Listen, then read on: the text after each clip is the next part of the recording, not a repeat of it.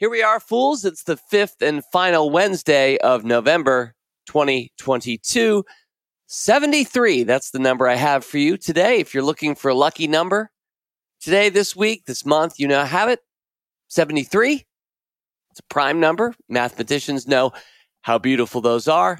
And I do too, because this week's mailbag marks the 73rd consecutive monthly mailbag in Rule Breaker investing history. 73 with your Twitter hot takes, questions on rule breakers, thoughts aplenty, only on this week's Rule Breaker Investing. It's the Rule Breaker Investing Podcast with Motley Fool co-founder David Gardner. Welcome back to Rule Breaker Investing. Let me be perhaps the last person to wish you happy November. The month is running out quickly. This is November 30th. The Rule Breaker Investing Podcast comes out on or about 4 p.m. Eastern all year long, every week. And that particular day is right now. It's been a fun month for this podcast. Looking back over our 4 previous episodes, we led off with Mental Tips, Tricks, and Life Hacks, Volume 7. That started it on November 2nd. 1 week later, Company Culture Tips. Kara Chambers, Lee Burbidge, back with me for Volume 10, intentionally picking the greatest hits from the previous 9 episodes in that series. All of us can make our workplaces better. There are many different ways to do it. 10 of them were featured on November 9th. We then did a Review of Palooza episode. Emily Flippen joined me to review 2 5-stock samplers.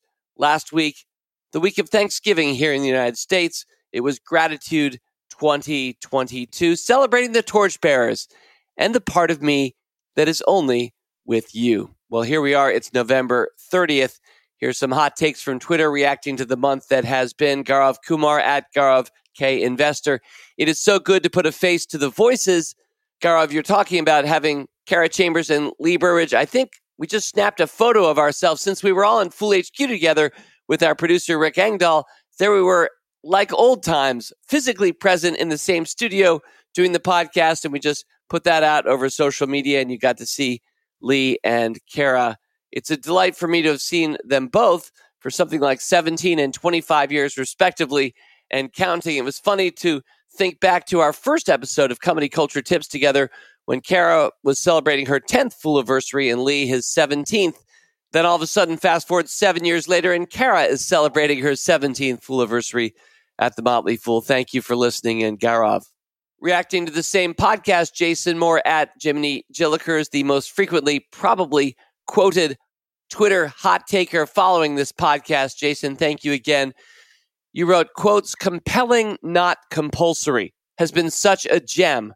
From the first time I heard it, I try and look for ways to bring this to many parts of daily life. And yes, Jason, you were rocking one of Lee's dictums, one of his prescriptions to himself and really to any HR department, if you will, which is if you're having to make things compulsory, you probably should work harder to make them compelling so that your fellow adults want to do the things that you're asking as opposed to feeling like they're being compelled to fill out that form, show up for that meeting, do that thing you want them to do. Compelling, not compulsory. A good way of thinking about planning family life sometimes as well. Jason, thank you for that.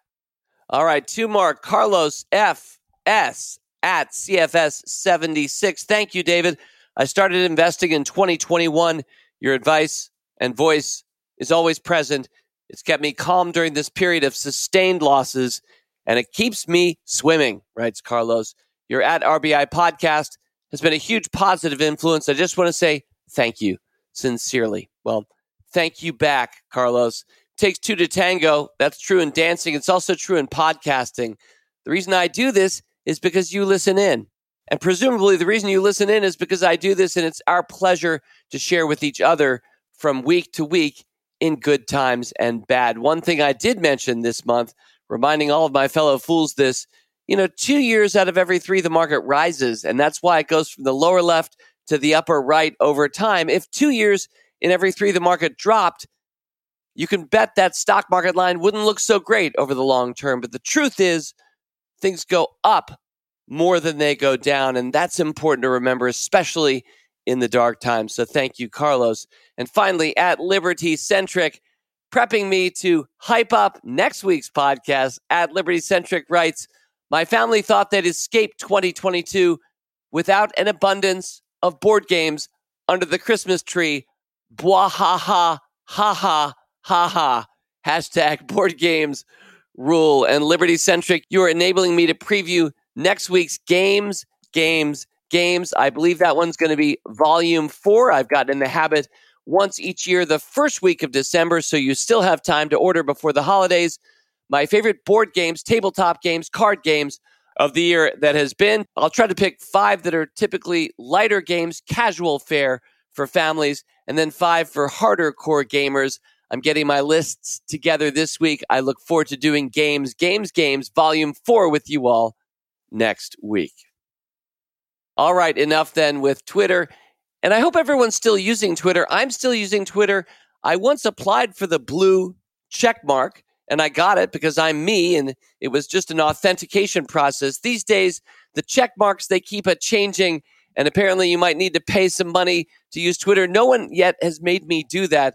I probably would pay Twitter $8 a month to post and continue to use it myself, but I realize that could be off-putting to some. Anyway, I think some form of social media connection is helpful. I intend to maintain that unless somebody has a much better idea for us. At RBI Podcast is this podcast's social media handle on Twitter. I am at David G. Fool on Twitter.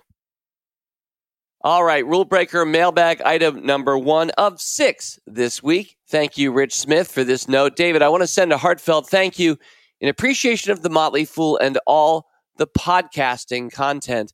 I shared this with Motley Fool Money earlier, but this year I won't be able to spend Thanksgiving with my family. I've mentioned it before in some of my previous messages. I'm a military fool. I'm currently overseas for some extended duty and wanted to offer my appreciation for what you all do. The podcast provided much needed reprieve from the day-to-day tempo.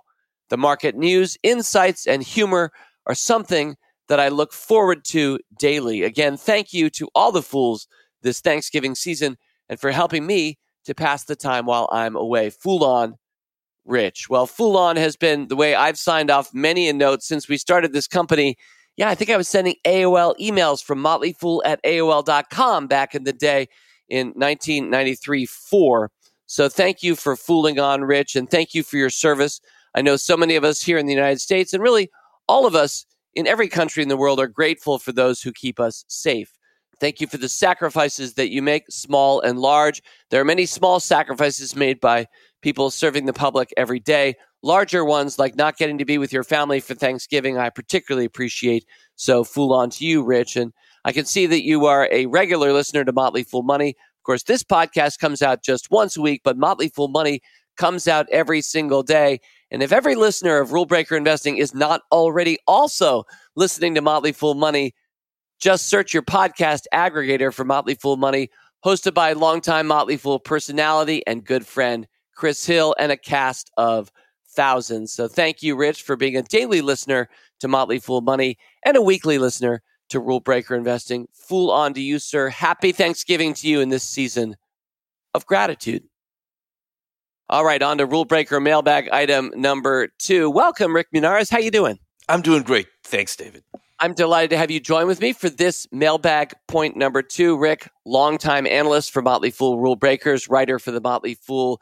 Man about town. Is it fair to say that at this point, Rick? I don't know what man about town. I've heard it used. I'm not even sure if it's a good thing or a bad thing. I think it's a good thing. I'm a man about town, man about city, man about questioning things, I guess. So, yes. Excellent. Man about questioning things. And in this case, man about answering some questions. We've got a nice one in here from Max Carr. Rick, he writes, "Greetings, fools. I'm a 22-year-old investor, currently in my senior year of college. Love what you guys do. Very thankful I was able to find the Motley Fool at a young age. I've been learning so much with you all. I would like to ask about and discuss Robinhood.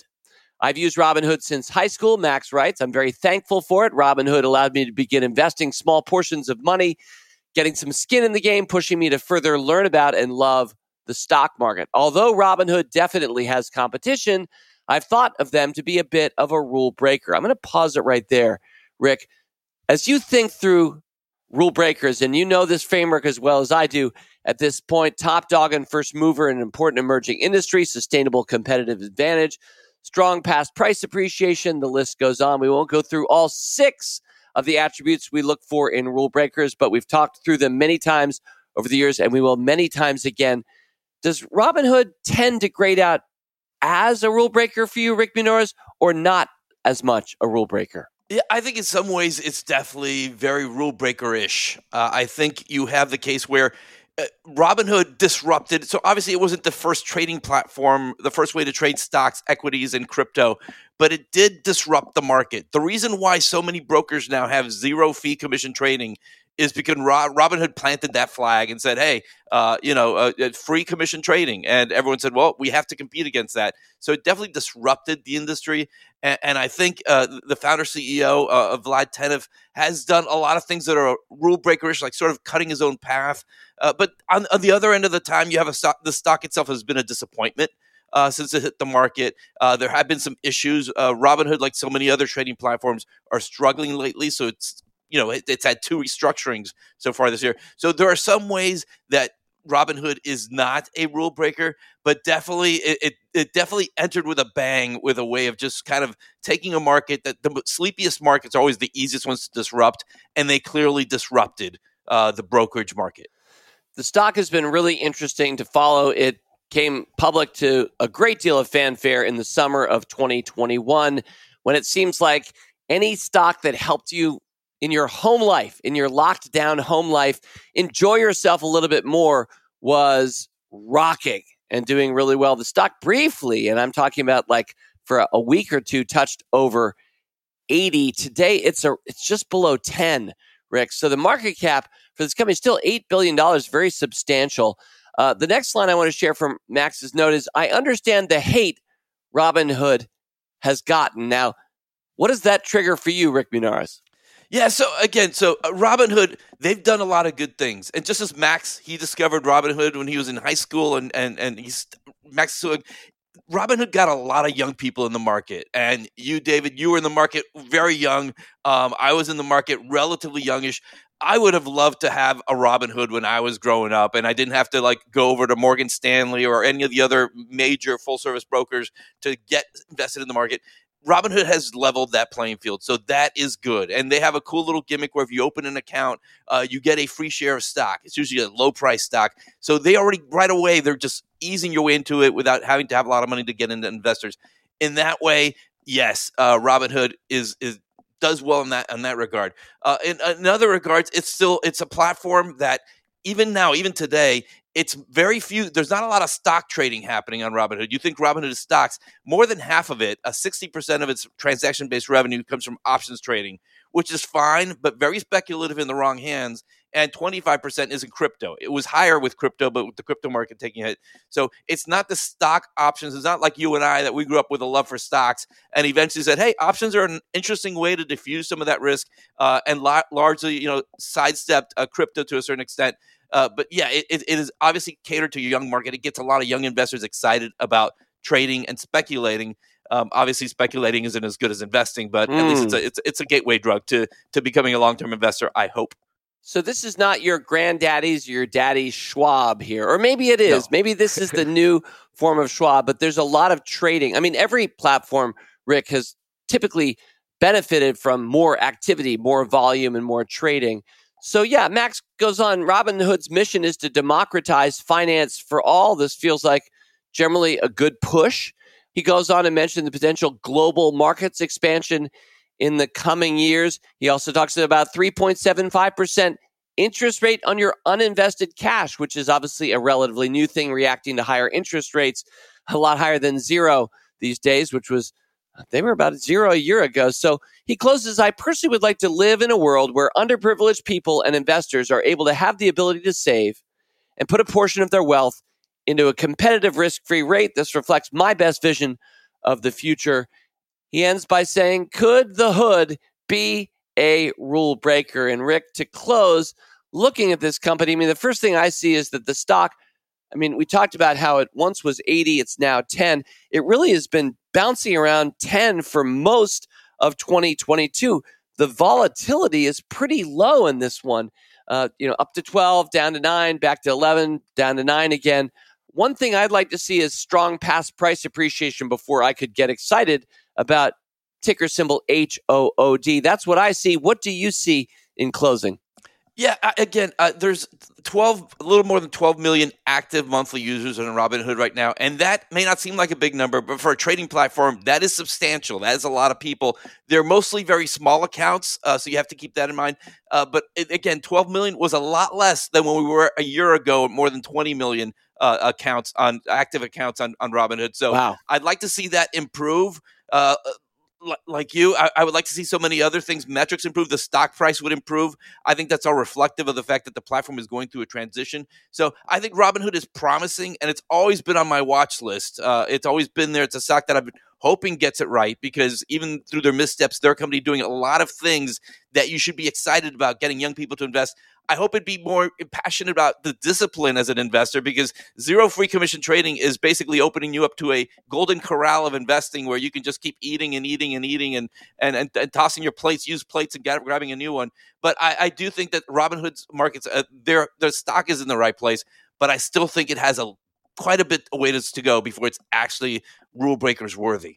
Well, thank you. I agree as well. And technically, the company name is Robinhood Markets, which Rick was reflecting at a couple of different points. Ticker symbol HOOD. Certainly a fascinating company to follow, one that has enabled many to get started investing cheaply.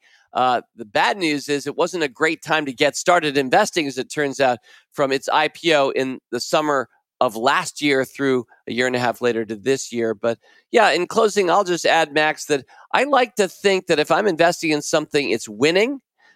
We typically do better when we invest in stocks at their 52-week highs rather than their 52-week lows. Obviously, this rule has exceptions, but I would like to see Robinhood perk up and start to win before I committed significant capital at this point. Rick Munarriz, happy Thanksgiving. Good to be with you. Thanks. All right, on to Rule Breaker Mailbag item number 3. Hi, David, Rick, RBI podcast team, The Motley Fool Foundation, and everyone at The Motley Fool. Wow, John, thank you so much. You've addressed us all with your opening. It's a season of thanks again, writes our biggest fan, Jum, sometime correspondent for Rule Breaker Mailbags. Great to hear from you again, Jum. It's a season of thanks again, you write. And I want to take this opportunity to express my gratitude for all the hard work and everything that you and your team are doing for our community. I truly enjoyed all of this year's episodes.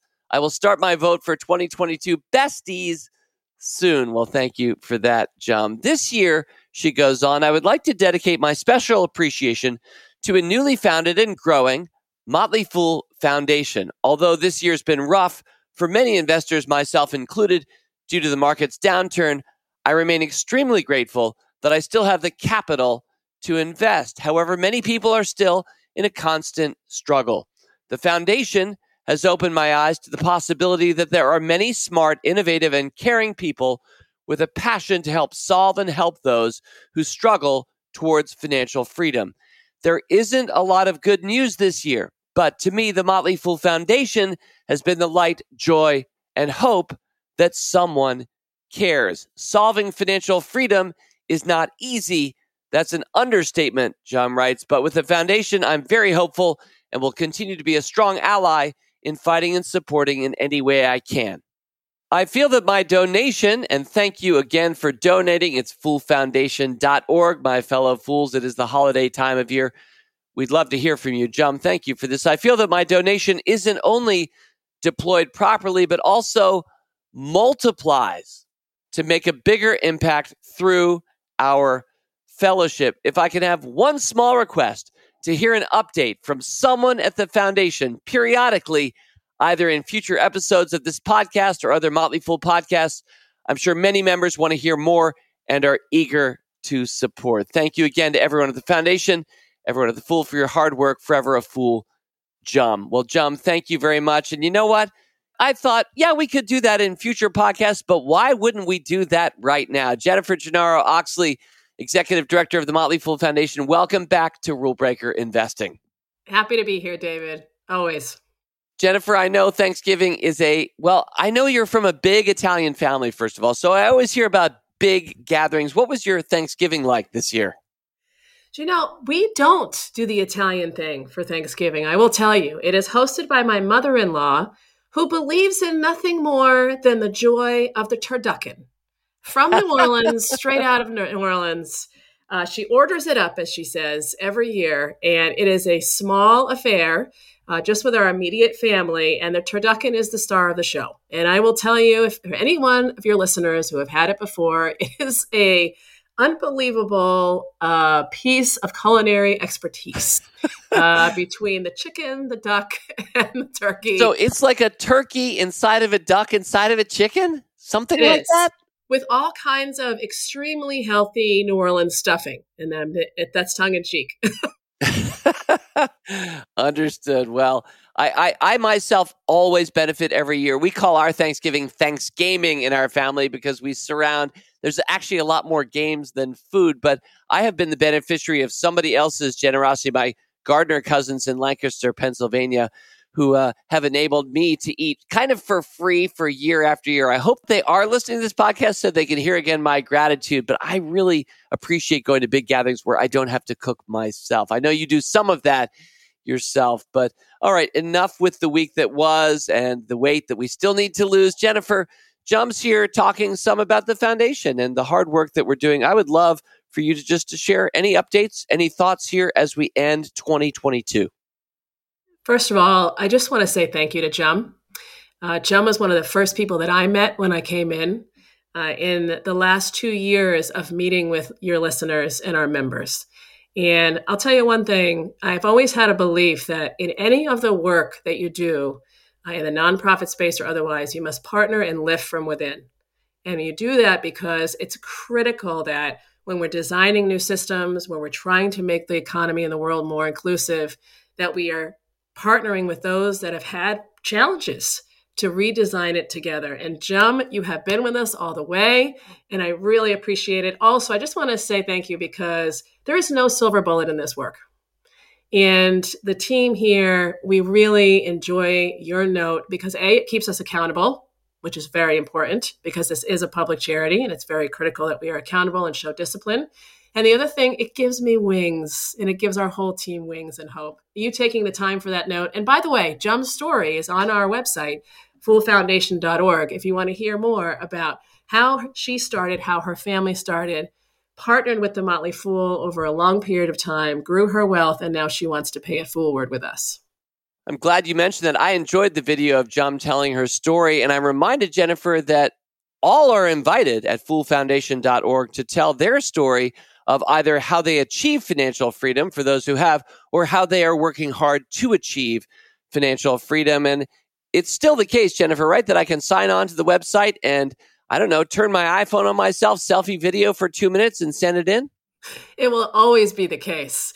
You know, this is our foundation collectively, and we need all of you. So your stories propel us all. We need you. Please send it in. And one other thing I heard Jum speak to, and I think this is important to talk about, is a multiplier effect. I think anytime we donate time, money, as they always say, time, treasure, talent, it's very satisfying to us.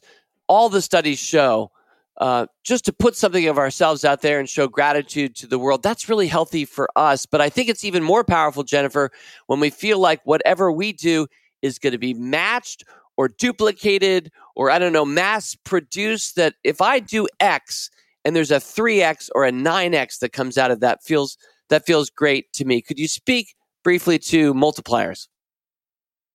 So when we started the foundation, we knew that one of our unique opportunities here was to partner with all of you, our listeners, our members, to not only redesign the systems, but multiply the work on the ground.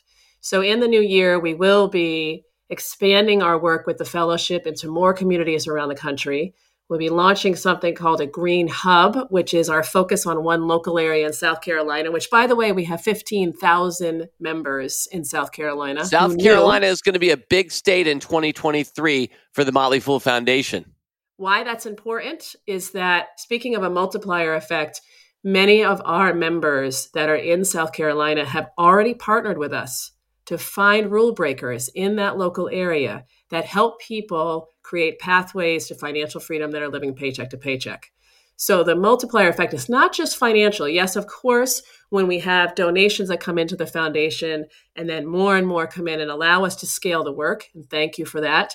That's one part. The other part is that hand up, that ever important hand up that members are already showing, that our Fool listeners are showing in local markets to help us do the work, to help people that are living paycheck to paycheck. So that's our multiplier effect, both that hand up and the financial assets we need to scale the work.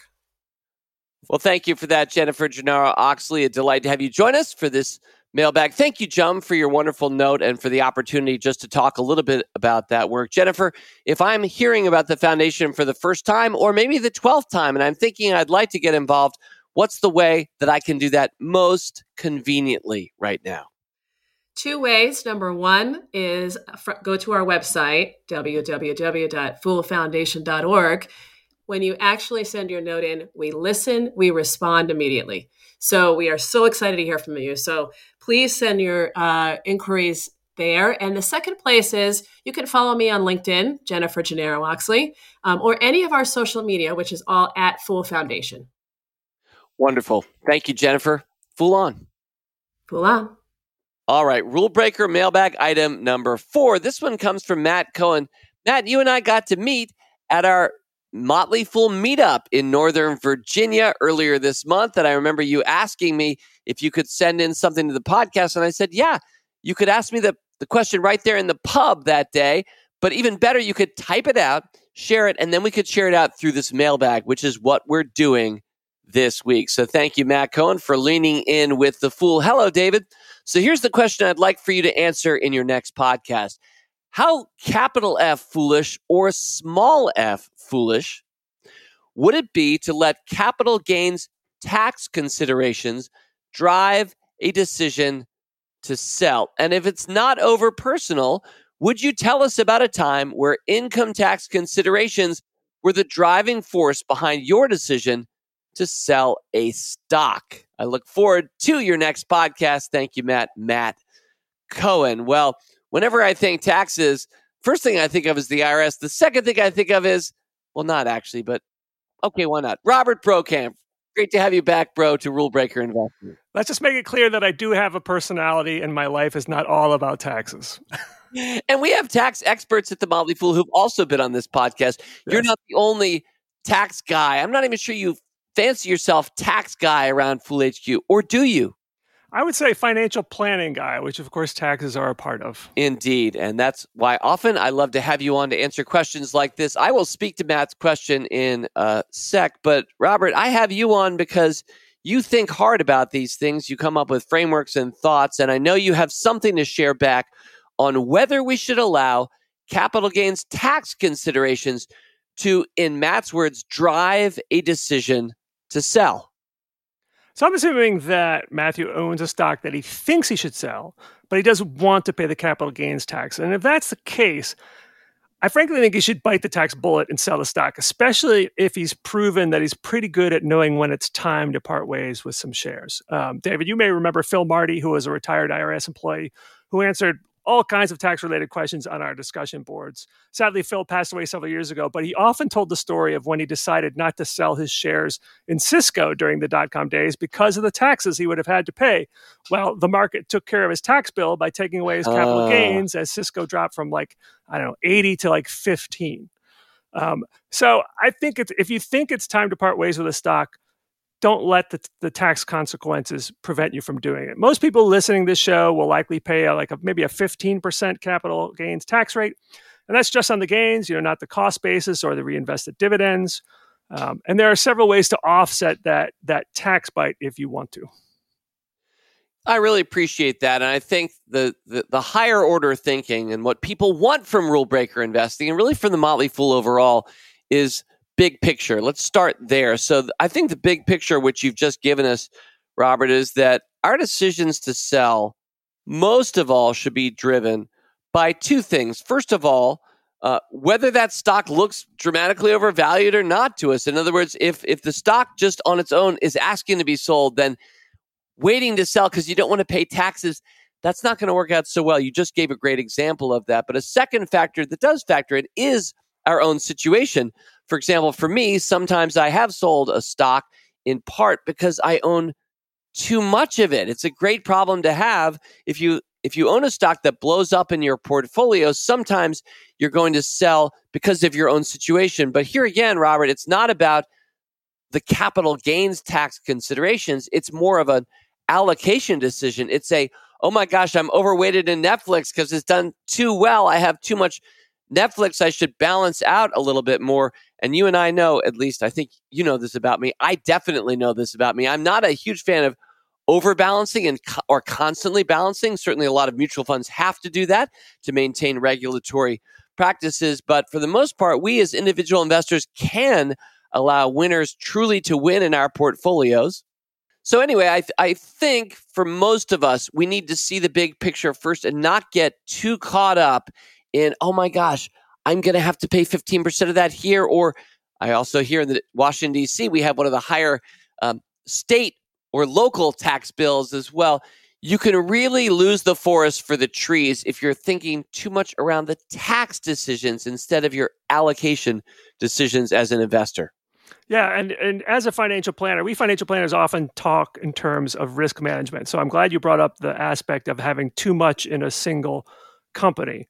And the truth is, a lot of risk management has a cost. It might be the taxes from selling something you're too concentrated. It might be paying for insurance. It might be other things that you do to protect your finances. It's a cost, but it's well worth the cost. And as I suggested, there are ways to reduce that cost, right? You could offset the gains by doing some tax loss harvesting. There you go. Some stocks that are down. Of course, you can't buy it back within 30 days, but you can do that. You could max out your traditional pre-tax retirement accounts to lower your tax bill before the end of the year, if that's suitable for your situation. So there are various ways to do that. But if you do decide to sell, make sure that you set some of that money aside into a savings account. So when tax time comes around, you have that cash to pay the tax bill. Because if instead you reinvest all of the money, you're going to have to then sell some of that stock when it comes time to pay the tax bill. Thank you, Robert. And I guess I'll add one addendum, Matt. Since you asked me point blank, would I tell you about a time where income tax considerations were the driving force behind my decision to sell a stock? Yeah, I easily can. Just about any time I've had a really bad loser, and I'm good sometimes, I hate this about me, I'm good at losing 50% or more with a stock pick. Ones I've made publicly, ones I bought privately. Anybody who knows me knows I take more of a venture capital approach to the markets where I'm willing to lose and sometimes lose grandly in order to win even more grandly. So if you invest like me, you end up with a big loser sometimes. And so you can net out some of the positive gains from appreciated positions against those losses. So if I've lost $10,000 on a really bad investment and I'm overweighted in another stock, selling something around $10,000 worth of profit of that stock enables me to zero out my capital gains. Now, this is not something that I do repeatedly, but since Matt, you asked, is there a time where income tax considerations drove the decision to sell a stock? It wasn't the whole stock. It was just a portion of an appreciated stock where I do allow the capital gains decisions, in this case, capital losses, netting them out at zero to cause me to sell a portion of a winner. Robert, anything to add on that, or are we done here? No, you hit the highlights. I also point out that if you've made multiple purchases of a holding, either through deliberate purchases or dividend reinvestment, that means you have multiple cost bases. Yep. And you can identify the shares that you sell either to minimize the gains in this year, or if for some reason this year has not been a great year for you and you're going to be in a lower tax bracket, you might want to realize some of those gains this year because you think you'll be in a higher tax bracket in the future. Very well said, Robert. It's just a pleasure to talk taxes with you as many times as possible on as many mailbags as possible. I mentioned at the start of the show, this is our 73rd consecutive monthly mailbag. Does the number 73 have any resonance, any particular relevance to you right now? I realize this is an off-the-cuff question. A lot of us maybe watched some football over the course of this weekend, and often offensive linemen would wear the number 73. 73 mean anything to Brokamps? So I'm always thinking about in terms of either football or stock market history. So when I hear 73, I think of the 73, 74 bear market, the crash of the Nifty 50, which was the worst bear market since the Great Depression. So that's what comes to mind for me. And I bring that up too, because I love safe withdrawal rates in retirement and how much you can safely take out each year. And the worst time to be a retiree, and which gave us really the genesis of the so-called 4% rule, was people who retired around 67, 68, because very soon after they had the crash of the Nifty 50, which started in 1973. I wish you hadn't gone there, but I'm really glad that you did. I was introducing 73 as a really positive number, but I think ultimately, Robert, you made this positive by making market history front and center, which is a good thing to know and to respect if you're going to be a lifetime investor, which is what I hope everybody listening to us right now is. Well, from Rule Your Retirement fame at the Motley Fool, we got this cameo appearance from Robert Brokamp. Great to be with you again, bro. Fool on. You too, David. Thank you.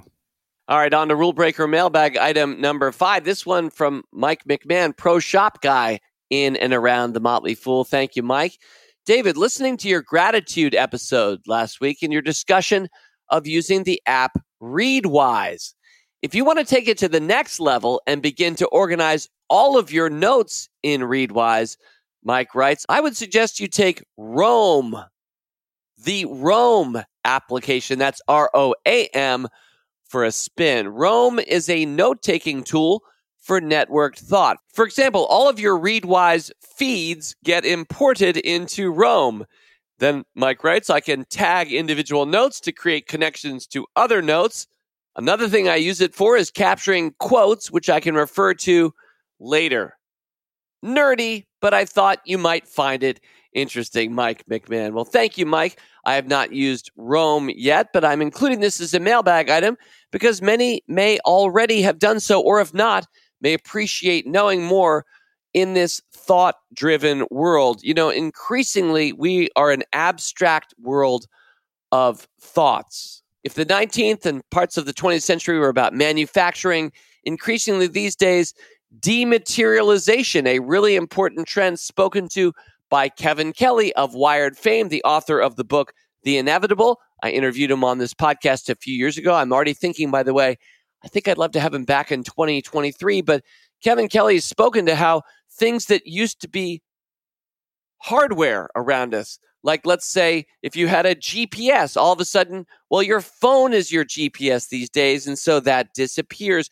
And a lot of hardware, for example, DVD players, or how about just DVDs at all? These things, we were such a hardware-centric media-consuming world as recently as 20 years ago, and now those have disappeared as well. So increasingly, as human beings, maybe we're going to end up looking like the Minority Report, where we're swiping through the air in augmented reality. I don't know what I'll be doing in 20 years. I hope I'll be doing something fun, though. But increasingly, I find that if you can manage your thoughts, tag them, organize them, make use of them, that leads to a better world. In fact, I'm on the Roam website right now, plugging it here. It's actually roamresearch.com. But if you scroll down to the About section at the bottom of their webpage, it says this. It says, we believe that writing is a tool for thinking. If we can build a tool for helping people write and organize their ideas more effectively, we can help them have better thoughts and solve otherwise intractable problems. That's their About section, and I like that. So I'm happy to share that out, even though I haven't tried it myself, because I think more thought tools, more tools that can help us have better thoughts, recall them, organize them, that feels like really important work here in the 21st century. So thank you for sharing that out, Mike McMahon. And yeah, part of what I did with the podcast this month is in my mental tips, tricks, and life hacks, speaking to reading ebooks and making better use of the highlighting features on the Kindle app in my case. And then that led to, have you tried Readwise? And then Mike here is saying, have you tried Roam? So we keep peeling back the layers of the onion, looking for better ways to organize toward better thinking. And that's part of investing too. isn't it? Well, let's go on now to the final mailbag item, Rule Breaker mailbag item number 6. And this one's short and sweet, written by Dan Hayes. Dan, you list yourselves as Dan from Danville. I might guess that's Virginia, although I'm quite sure there are Danvilles in other states. But Danville, Virginia isn't that far from Fool HQ. I'm a big fan of the Fool, says Dan, especially the Rule Breaker Investing podcast. I think it would be great, you declare, Dan, especially in a down market, to put all your cards on the table and review the very first 5-stock sampler. And that's a fun way to close out this particular month. 5 stocks for the next 5 years was the very first 5-stock sampler I did on September 2nd of 2015. And when it closed out 5 years later on September 2nd of 2020, as presented on this podcast a couple of years back, it was a winner. The 5 stocks for the next 5 years were, and there were some good ones and some bad ones here, Activision Blizzard, Casey's General Stores, FireEye, Mercado Libre, and the Middleby Corporation. So you have a video game producer, a convenience store pizza company, a cybersecurity company, an international e-commerce company, and a maker of pizza ovens and lots of other kitchen aids to the commercial restaurant industry. So what a motley mix of 5 different stocks. And Dan, I'm here to let you know that even through hard times, I'm happy to say this 5-stock sampler continues to be a champion now more than 7 years later. I'm going to make a closing point about that in a minute, but I want you to know I do keep tracking the 5-stock samplers. I have them in a spreadsheet. In this particular case, I'm not sure of the total return, and that's because FireEye got very confusing. I'll need to sort back through this when I do a later review of this in future years. FireEye rebranded as Mandiant, then sold off a portion of itself to a private equity company before the rest of it got acquired by Alphabet, by Google Alphabet earlier this year. It wasn't a great stock pick, but it's listed as minus 100% right now in my spreadsheet because Mandiant left the public markets. But I can tell you, for example, that Activision Blizzard is up from 28 to 74 over these 7 years. That's a nice, more than a double. Casey's General Stores also up 105 to 243. I see Mercado Libre up 110 to 937. So that's been a good investment. And the Middleby Corporation, which was at $107 a share when I picked it in September of 2015, well, when we closed it out a couple of years ago, 5 years later, as I said, it had gone from 107 to 99, but these days it's up at 143. So that one has come back. Overall, these stocks have returned more than a triple against the stock market that has roughly doubled. So even after a really bad bear market, this 5-stock sampler and many of the others still thriving. I look forward, by the way, to these stocks continuing to rise. Activision Blizzard may or may not get acquired by Microsoft. That one's kind of in the headlines right now. But stocks like Mercado Libre, we hold for the only term that matters, Dan, and that's the long term. And that has continued to be a champion for this particular 5-stock sampler. Anyway, I really appreciate you enabling me a mini review-o-palooza here at the end of the month of November. While I haven't picked 5-stock samplers for the last couple of years, the 30 that I did continue to be so interesting to follow and to learn from, and I know we will continue doing that in 2023. Well, I want to thank you for suffering fools gladly once again this week as we get prepared for the very busy season of December. If you were listening earlier carefully, you already know where we are headed on this podcast next week. Get the friends and family circling around the fire for next week's Games, Volume 4. If you desperately want a board game gift from somebody, you could forward them next week's podcast when it comes out. Or if you'd like to give tabletop games as gifts to others, I'll have some ideas for you. Really looking forward to that next week. Games, Volume 4. In the meantime, keep gaming and fool on. As always, people on this program may have interest in the stocks they talk about, and the Motley Fool may have formal recommendations for or against. So don't buy or sell stocks based solely on what you hear. Learn more about rule breaker investing at rbi.fool.com.